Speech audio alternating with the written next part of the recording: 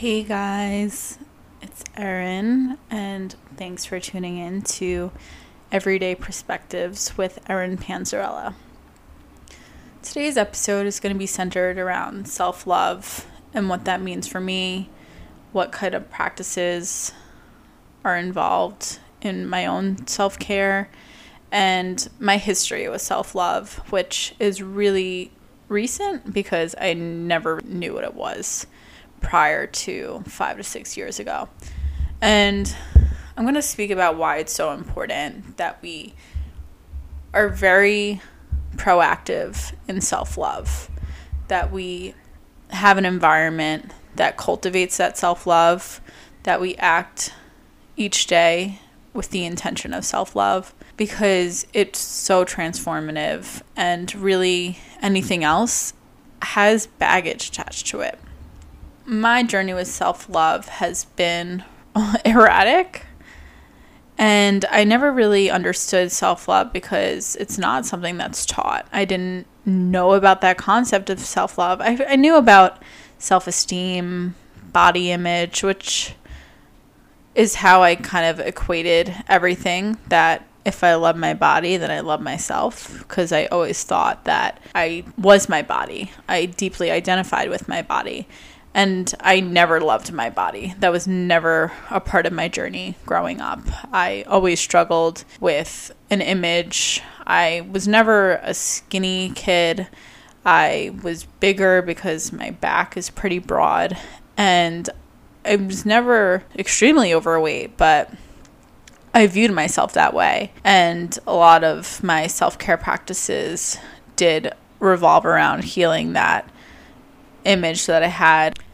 On top of my body issues, I also developed a lot of problems with self-love because of my dad passing away 11 days before my 5th birthday, because it confirmed this idea that I'm not lovable enough for people to stay around.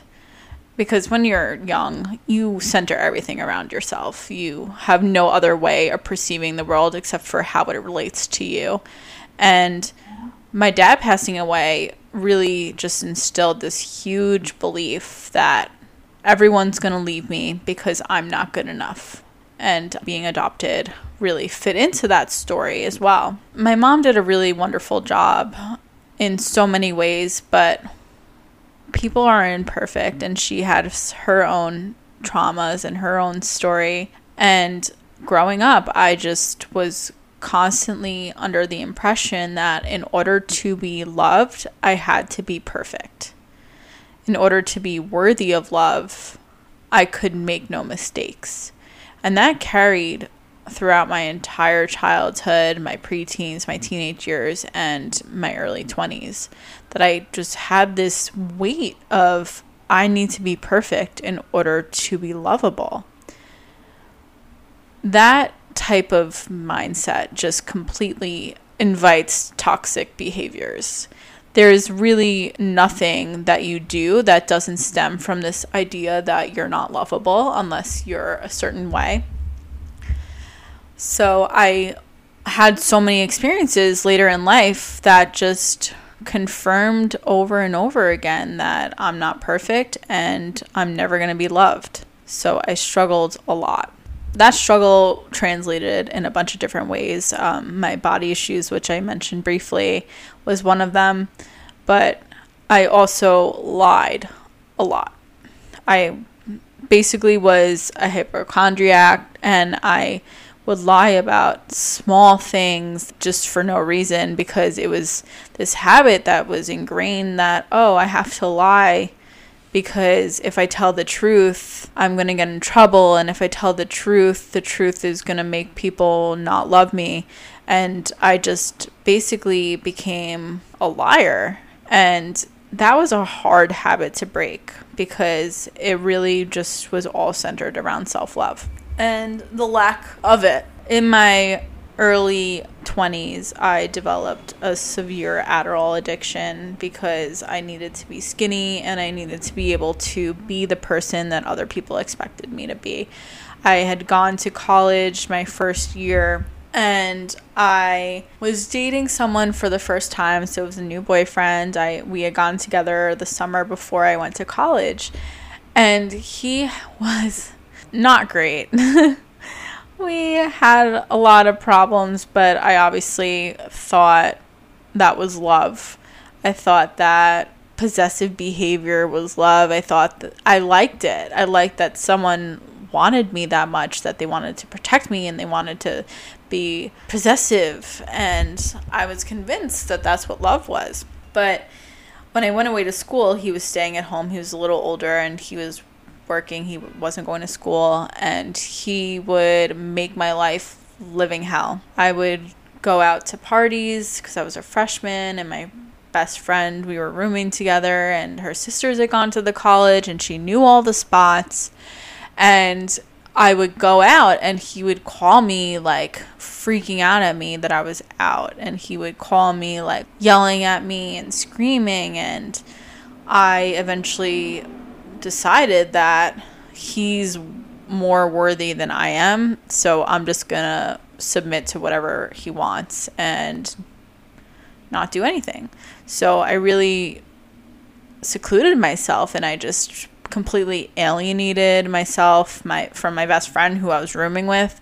And then it came time to pledge for sororities, and I really wasn't going around to the parties. I was like present sometimes, but really not. But everyone else was doing it, so I was like, hey, why don't I go try out? And the one that I had tried out for, they actually had no quota because they were an off-campus, so they weren't even like an official campus sorority anymore because they had been kicked off. And I remember going in for the interview and I was so nervous. I had hives when I was talking to them, and it was just like so nerve-wracking because I was like, I didn't think I was good enough to be in it. And that mentality, I'm sure of it, is what caused them to reject me. I was not allowed in the sorority, even though there was no quota, there was nothing. And that completely blew any little bit of self-esteem that I had at that moment into nothing. I fell into an extremely deep depression. I couldn't get out of bed. I didn't want to go to class. I didn't want to do anything because I was like, I didn't even get into this group that literally could have accepted anyone. Every single person that tried out for it got in except for me. And I was like, how is it that I'm not the problem? Of course I'm the problem. They like all these other girls, but me, like, there's got to be something terribly wrong with me. So my first year at college ended up being a very hard time for me, and it did not help that I had a boyfriend at home who was making my life pretty miserable because he was insecure as well that I was going to be doing something, or we both weren't secure enough in our relationship. And I ended up transferring home, which was really ironic because I was kind of always that person who was trying to get away from home.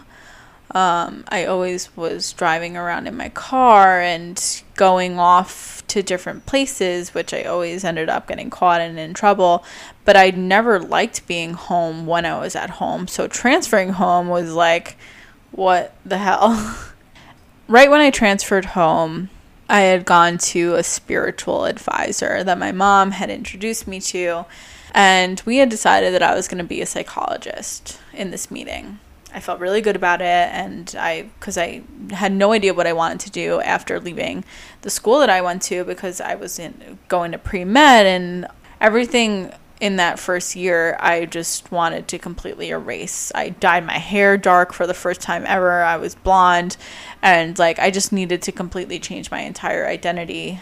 And because I identified so much with my body, I had to change something on my body.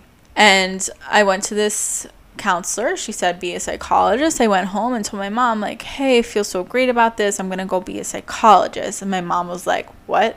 No, you're not. Go do accounting. That's the safe job. And me being 19, thinking that everyone knows better than me, I was like, okay, Mom, sure. It's not my mom's fault. I get it. I get wanting to be secure, and I get the financial fears that everyone has. It was like right around 2008, 2009 with the financial crisis at that point. And everyone was looking for a safe job. And everyone was looking for that safety net. And no one wanted to like go out on a limb and figure things out and forge a new path. At least no one that I knew. So I listened to my mom. I ended up going to a community college, and I just had realized that the person that I was with was not for me, but I also was newly introduced to Adderall. That Adderall was like my miracle drug. It helped me become the person that everyone else wanted me to be. It helped me continue this path that I wasn't passionate about. I never wanted to do accounting for myself. That was never something that I saw myself doing. So the Adderall actually helped me get through all the classes really well because I was always a good student. So if you just gave me that little push, I would have just sat there and absorbed all the information. I got like 100 and something on every single test that I took. And it just ended up being something that controlled my life for the next few years. I got this newfound sense of confidence from the Adderall that I never had before. I started to be popular at school. I was outgoing. I was doing all the things that I thought cool people did. And it really helped me establish this persona of the cool person. And I never had that before. So it was something that I valued, and it also went along with helping my body stay what I viewed as society's ideal body. And that was something I always struggled with because it never came easy to me. I was very underweight at that point, and it just was not good for me on a health basis. But I thought I was doing great. I thought I found the answer in this drug. I thought all my problems were solved. I was happy, or so I thought I was happy. I ended up meeting someone on New Year's Eve that was from the group of friends that I developed at my new school. And I was like, this is it. New Year's Eve, meet this guy, pretty cool. And I thought that was a sign like, oh, things were going in the right direction. And we started dating, and he was away at school and I was away at school, but I would basically live inside his off-campus housing for the next year. And we had a good relationship comparatively to what my first relationship was. So I thought it was wonderful. You know, it really checked all the boxes. Like, he was stable. He was studying to be an engineer, and he was going to school at a prestigious school in the city, and he was home basically because he never left the area, and it just seemed like a good fit. We ended up dating for a little over 4 years, but the end of our relationship was basically an entire spiritual awakening / human tragedy within my life. We had gotten pretty bad because I was just newly introduced to spiritual practices, and I decided with that I could no longer take Adderall. And I was smoking cigarettes, and I was just quit my job at this firm that I was working for that was terrible. But I had no money, and I was spending money that I didn't have, and it was just a really crazy time for me. And he had found out that I had gotten myself into this debt, and I totally understand why he wouldn't want to have carried that sort of weight with him. He was young, just starting out, and like, why would you want to have all these problems starting out? I know I certainly didn't want them, and I was the one who was manifesting them. And quitting Adderall, it quit the parts of me that could hold it together. I couldn't get myself to be motivated. I couldn't get myself to do anything because I was in a position where I was going to school for something I hated, and the Adderall made it possible for me to do the work that I needed to do and to be okay because it was busy work and I was go, go, go. And then without it, it became impossible. It became this devastating reality that I was stuck doing something I didn't want to do. I never wanted to do it. And I was mad at myself. I was mad at my mom. I was mad at all these people for guiding me into that, as opposed to letting me decide what it is I should be doing with the rest of my life. And because I could no longer keep up this persona, I started going to spiritual groups, and he was making fun of me that I was in a cult, and it just ended up becoming this whole situation that was not okay for anyone. And we had gone away on a weekend snowboarding. I got stuck at the top of the mountain because I had fallen pretty badly when I got off the lift. And because I was a hypochondriac still at that point, I was like the girl who cried wolf. He was not on the mountain with me. I called him. He was on another slope, and I said, I'm stuck up here. And he said, no, you're not. Get back down. And I was really hurt. I couldn't move. And I understand now why he didn't believe me. I wouldn't have believed me. I would have just been like, oh, she's just causing a scene. She'll get down when she gets down. But I ended up having to be rescued, and the two people who rescued me were the two people that I prayed for. I had prayed to my dad who passed away. His name was Jack, and I had prayed to Archangel Michael, who was someone I was deeply connecting with. And the two people who came to rescue me on the top of that mountain were named Jack and Michael. And that was just like a mind-blowing situation, because it gave me this inner knowing that things were going to be okay, even though my relationship was kind of falling apart and I was not happy. I was not happy with the path that I was on. I wasn't happy with anything. The only thing that I was kind of happy with myself with is that I quit taking Adderall, and that I was doing all these spiritual practices, diving into a new way of being by reading a lot of spiritual material. And it was just very different from anything that I'd experienced before, and something that I had been really resistant to because my mom was into that kind of stuff. So like, my mom was a Reiki master before I feel like most people knew what Reiki was, and my mom was doing all these modalities that a lot of people didn't know about. And I just completely rejected them. I didn't want anything to do with them because I was like, ooh, Mom, what are you doing? You're weird. And then now I realize that it actually planted the seed within me, and it also was an opening gateway for me to be able to develop my own spiritual practices. But when our relationship had fallen apart, I just was devastated. Even though I knew that it wasn't really working, I just couldn't believe that I was being left again. That's really where I went to. I don't think I mourned the relationship as much as I mourned this idea that maybe I could be with someone, and maybe that it would work out for the long haul. And then just our breakup was completely obliterating that. And that was heartbreaking, because I was like, oh no, am I really incapable of being loved? And that was just like the sad reality that I'm always going to be left. And I just was not okay with that. But I was living with him at the time. We were living in an apartment above his grandparents' house. And I had to move out by myself. He went and stayed with his mom while I moved out. I was still kind of recovering from my ankle injury, so I just got off crutches not that long ago.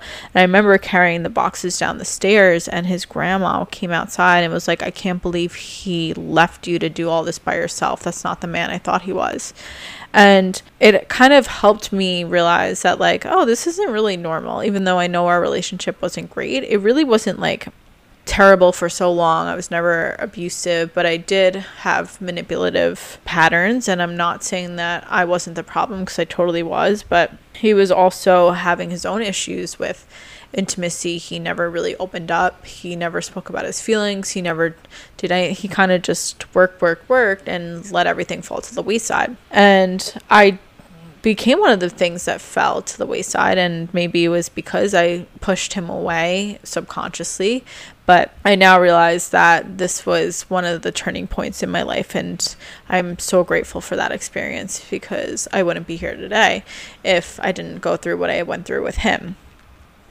And after the breakup, after moving out, I decided that I wasn't going to contact him, because I realized I don't want to be with someone who doesn't want to be with me. I don't want to chase anyone, and I'm pretty cool. Like that's where this little idea that I'm worthy. And it happened shortly after the breakup. I think a lot of people go through like this huge grieving period, but it was more heartbreaking to me to just be broken up with. But then it also planted another seed of like, hey, I'm actually worthy of being with someone who is honest with me and who talks about problems. We never talked about a problem until the day that we broke up. And I don't understand how that's even possible, but it's true. We never really discussed anything. If we did, it was because I brought it up, and then eventually he would shut down and be like, no, I don't want to talk about this. And I'd be like, okay. And then I would push, and then he would fight back even more against it. But that breakup really kind of helped me see my strength. It helped me see that, I actually can survive without someone else, and I also can survive something that really hurts. I can survive another situation of abandonment when for so long I felt like I wouldn't survive another one. I think that's really the biggest thing with abandonment, is that I'm not going to survive if you leave me. And that fear, that needing someone else, is just something that paralyzes you. And after this breakup, I realized I don't need anyone else but myself. But I need myself. I need to be on my own side. I need to be my own best friend. And I wouldn't put what I'm saying now into what my mind was saying back then. But that's basically the general idea, is realizing that, hey, I have to look out for me. And other people might not be here, but I'm always here. As long as I'm alive, I'll be here. So why don't I explore that? Why don't I see, like, who is this person? And that journey is the journey that I'm on today. And it's definitely grown so much since then. I've had a lot of experiences since then. My dad passed away last year, the dad who has raised me and who was part of my life for most of it. He's been in my life since I was 6. So I had that experience, and even though it was traumatic in its own way, it didn't break me. It broke me open, in a sense, in that I was able to understand further the things that are actually important and the ones that aren't. And it helped me understand that there's so much that we don't control. And sometimes we just have to surrender to life's experience. But I'm going to focus my attention on the things I can control. I'm going to focus on feeling my feelings when they come up. And then I'm going to focus on letting go of the toxic behaviors, letting go of the things that I'm making myself suffer over and over and over again for. And this journey has really been one of so much joy, even though there's been a lot of points where I have memories from my past, or memories that don't feel good, or things that are still not healed within me that come up and I'm triggered. I'm able to observe it way more easily now, that it doesn't hold this control over me. And even though sometimes I am overcome with emotion, like on my dad's anniversary this year, I took off of work because I knew it was going to be a day, and I did nothing and I cried. The day before was actually way worse, that I was like sitting in fetal position on my bed, and like my boyfriend was trying to help me, but I literally just needed to cry for hours. And I let myself do that without beating myself up for it. And it was exactly what I needed at that time. So self-love really is about doing what you need to do for yourself without worrying about how it's going to impact other people and how other people are going to feel about it. And that kind of sounds, I guess, selfish, but it's not, because when you take these actions for yourself and when you do these things for yourself, you are able to sustain your own energy, and you can help other people while doing that without resentment. You'll just help them because you want to help them. And I was doing really hurtful things to a lot of people when I wasn't aware, and when I was trying to be someone I wasn't, and when I was trying to make other people happy with me, I actually was doing way worse things by other people. I was lying, I was cheating, I was bullying people, and that's because I had no self-love. It's not a coincidence that now that I do have this self-love that I cultivate each day, that I'm a kinder person. I'm trying to help people. I'm a better girlfriend, way better girlfriend. I'm a better friend. I'm a better daughter.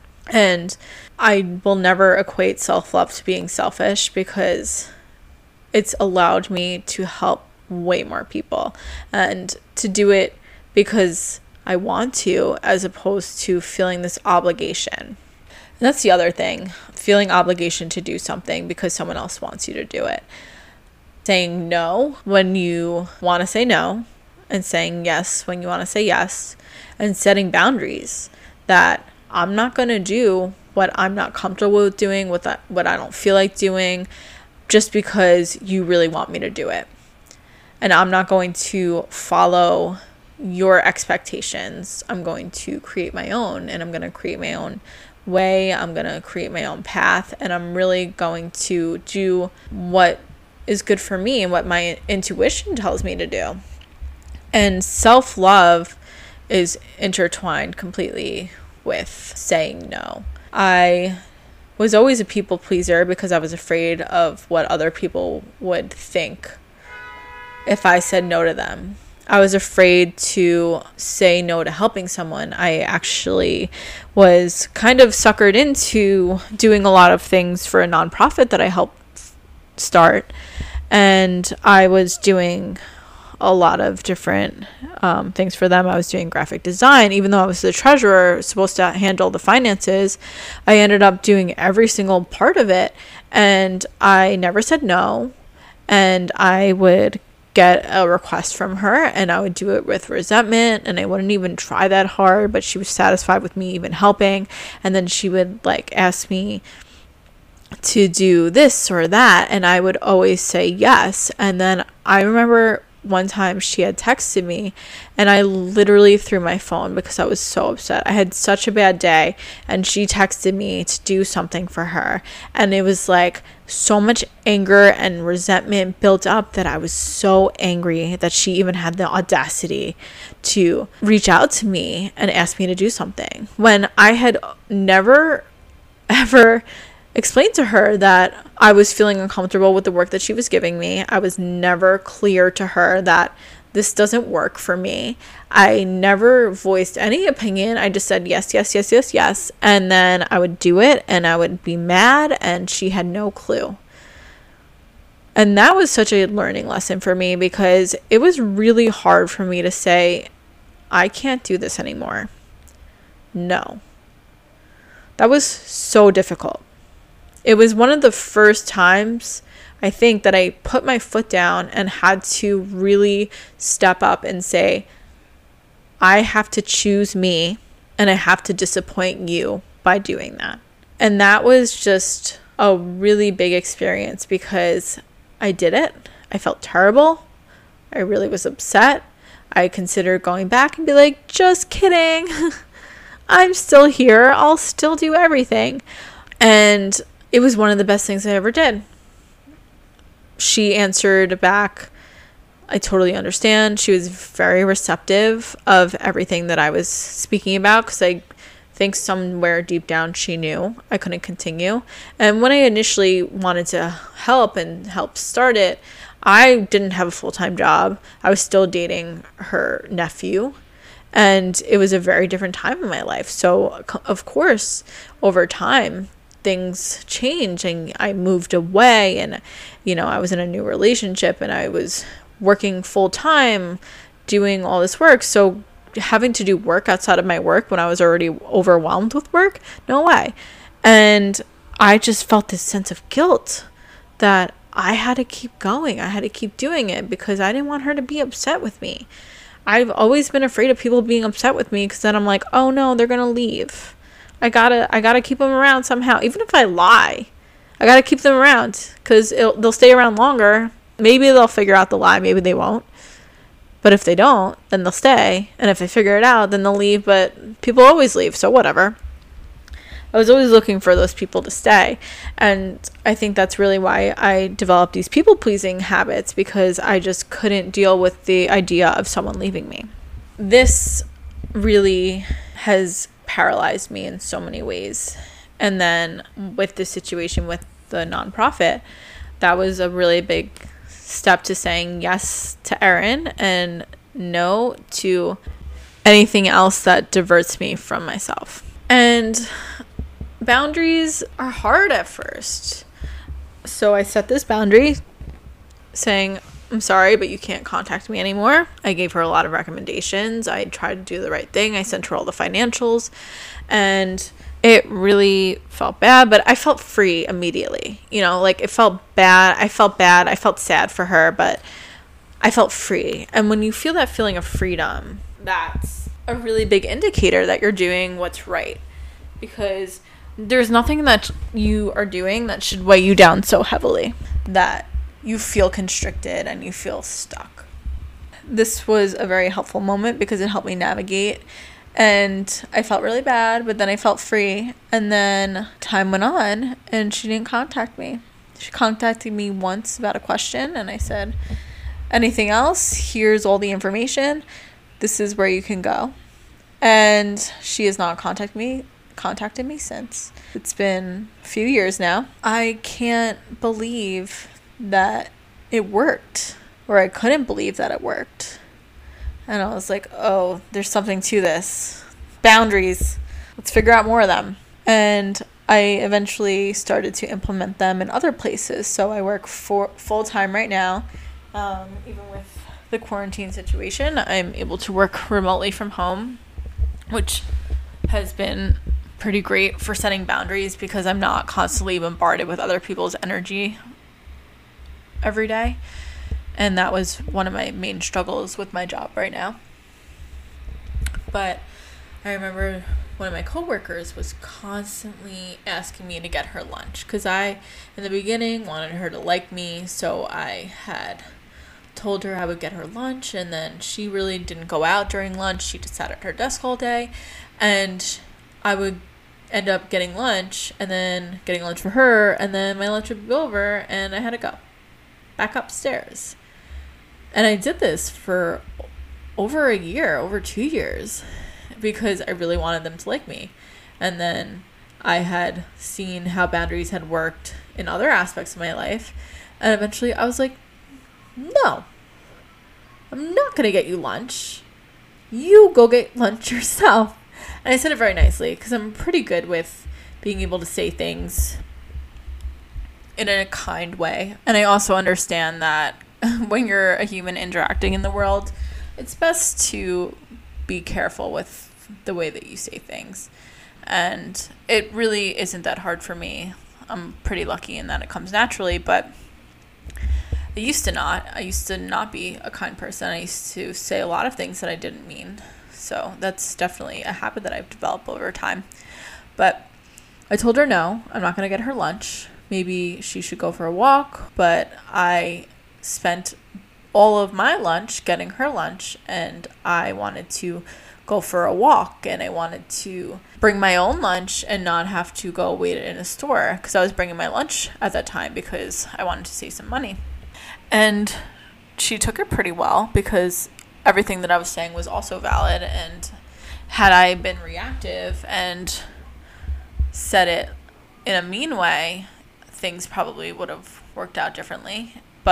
And I'm realizing that boundaries are really important because they give you a sense of peace that you wouldn't have if you ended up taking the action that you didn't want to take, because there's always some sort of resentment that gets built up.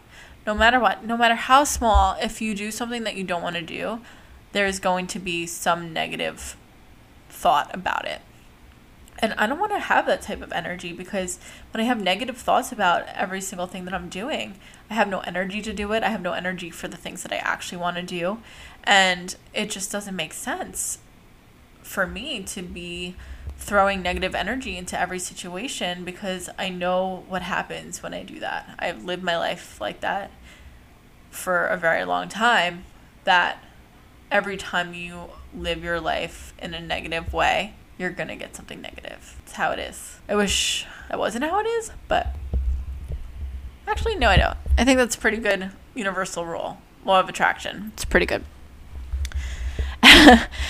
Anyway, I decided that now I'm going to say yes to the things I want to say yes to and no to things that I don't want to do, which has been one of the biggest acts of self-love. It's one of the biggest things that you can do. And deciding that you're worthy of deciding what you want to spend your time on. In society today, values the grind and values doing things to get things done and to make money. But a lot of people are stuck in jobs that they don't want. And they're stuck living a life that they don't want. And that's the last thing that I could ever imagine. That, to me, is more tragic than anything. I'd rather have, like, a bunch of sad events than being too afraid to take the leap and take a chance on myself. Self-love really is so multifaceted. I think that it translates into a million different aspects. Setting boundaries is one of them, by saying no, and by taking time out of your day and doing things that work for you, by doing things that help you live a healthy life. When I was younger, I was taking all these shortcuts to be skinny, and I wanted to take Adderall to be thin because it made me not eat. And I would take all these shortcuts and take all these pills, like diet pills, and I would just do all these things because I wanted to be skinny, but I never thought about being healthy. And what is life without your health? I mean, we have a spiritual aspect of ourselves, and our body is not completely us. So, of course, you can have a spiritual practice and you can have a purpose, even if your health isn't 100%. But health is one of the most important things that we have. And I was doing all these things, not thinking about the long-term consequences, not thinking about the fact that my resting heart rate was 99 beats per minute. And now it's like 50, because I've decided to take care of myself because I love me. And all these changes that I'm taking, it's not to change myself because I'm not good enough as I am. I'm not trying to change anything because I'm not good in this moment. I'm not trying to change anything because I need to change. The only reason why I'm trying to change is to better my experience and to do what's best for me because I love me. I want to be healthy because I want to live a long life. And I deserve to be healthy. And I want to accomplish a bunch of things because I deserve that. I deserve wonderful things. And it's not because I am not happy with my life as it is right now, and I'm not happy with myself as I am right now, because I am happy. I'm happy with my life. I'm happy with myself. I'm happy with my experience right now, even though I work a 9-to-5 job that at one point used to give me paralyzing anxiety, this fact that I would sit behind a desk all day and crunch numbers. That's what I'm doing right now, but when I was graduating college with a degree in accounting, I would wake up gasping for air because I was so upset that my life was over. I was so upset that I was stuck. And here I am, a few years later, and I am so happy with how my life is, even though I'm doing the exact job that used to literally make me wake up at night screaming at times. It was really bad. And I just know that because even though nothing has changed on the outer in terms of my career, all my inner environment has completely transformed. We can be happy even when we're doing things that typically would not have made us happy. Because I realize that no matter what, if I change all the outside stuff, I still bring myself wherever I go. So you can change the relationship, you can change the job, you can change your financial situation, you can change your family situation, you can change your living situation, you can move across the country. But all the problems that you had are still going to be there if you don't work at the root, if you don't work on the inner. And that's what this whole journey is about, is working on the inside and then it's watching what unfolds on the outside. All you can control is your input into any situation. You can't control the output. And that's what I've learned with self-love is it all starts with me. That's the key to all of this. That I have to love myself, even the parts of myself that I once deemed unlovable, in order to have any type of enjoyable experience here or to have an experience of expansive growth, to move forward. I need to be happy within. I need to be at peace within. And of course, I can feel every other emotion because we're human. We're going to feel all the other emotions, but there's an underlying peace now because of the self-love that I've cultivated. And it's just been a really cool journey. And of course, I'm going to go into this in other podcasts, I'm sure, because self-love just really embodies every single topic that I'm going to speak about. But it's just super interesting to me that at one point, I never even knew what self-love was. I never knew what that felt like. And I just think it's so important. And I just hope someone out there listening may have received some information that helps them understand that they are 100% worthy of love. You are 100% worthy of love. You deserve good things in your life. And when it doesn't feel like that, go within. Because you're going to find some really great stuff. It's things that are probably hidden, things that the world told you weren't great, and you just completely rejected the sense of yourself. But if you dig deep within you, there is so much beauty there. And that I'm certain of. And before we go into our mindfulness moment and part ways, I wanted to read the card that I pulled in a reading before recording this podcast, which is unbelievable. The card was called Boundaries. Where do you need to establish better boundaries? You are being called to create clearer boundaries in your life. This could be with your friends, family, or work. Saying yes when you really mean no leads to resentment, which is the biggest energy drain ever. At first, it might only be a little bit and not feel like a big deal, but before you know it, your energy field becomes porous and you are left feeling depleted, resentful, or taken advantage of. Saying no and having clear boundaries is actually a spiritual act. The most giving, loving, compassionate people are those with the clearest boundaries. For when they say yes, they are able to give unconditionally. When your boundaries are clear, others know where they stand and you are able to give freely. If you are not clear where your boundaries lie, this causes confusion, resentment, and energetic cords to be planted. If you are saying yes when you really mean no, you are likely needing something yourself. Ask yourself, what part of me needs something from them? It could be a need for approval, a fear of being seen a certain way, or a fear of loss. The best way to gauge your boundaries is to check in with your belly. Your belly is the second brain. It has an intelligence known as your gut feelings. Tune into the space when deciding what is okay for you. How does it feel? What is it trying to communicate with you? Work your light inquiry. Where in your life do you need to establish better boundaries? I know that this card was meant for me because I'm sure that I'll be creating boundaries for the rest of my life, but I thought it was the most perfect card at the most perfect moment before recording this podcast. And now I'm going to guide into this last moment. If you want to join me in it and take a deep breath in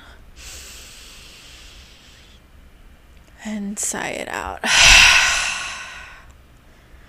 One more. Deep breath in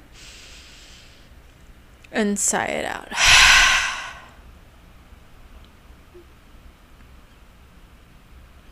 How does that feel?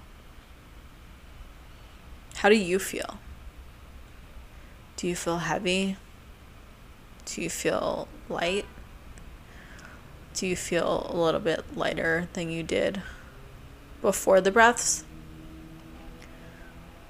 Were you holding on to something that maybe you didn't know that you were holding on to?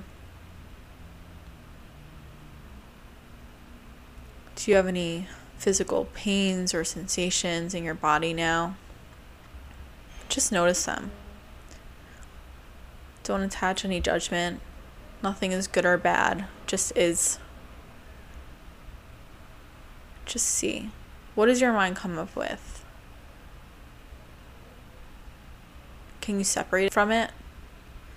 If you can observe it, that means that you are separating from it.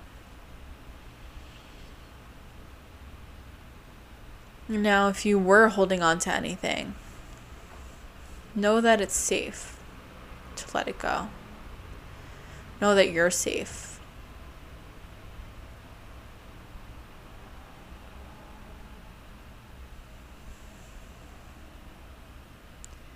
If you want to join me in one more final breath, deep breath in and sigh it out. I want to thank you for listening to this podcast, and I'll see you on the next one.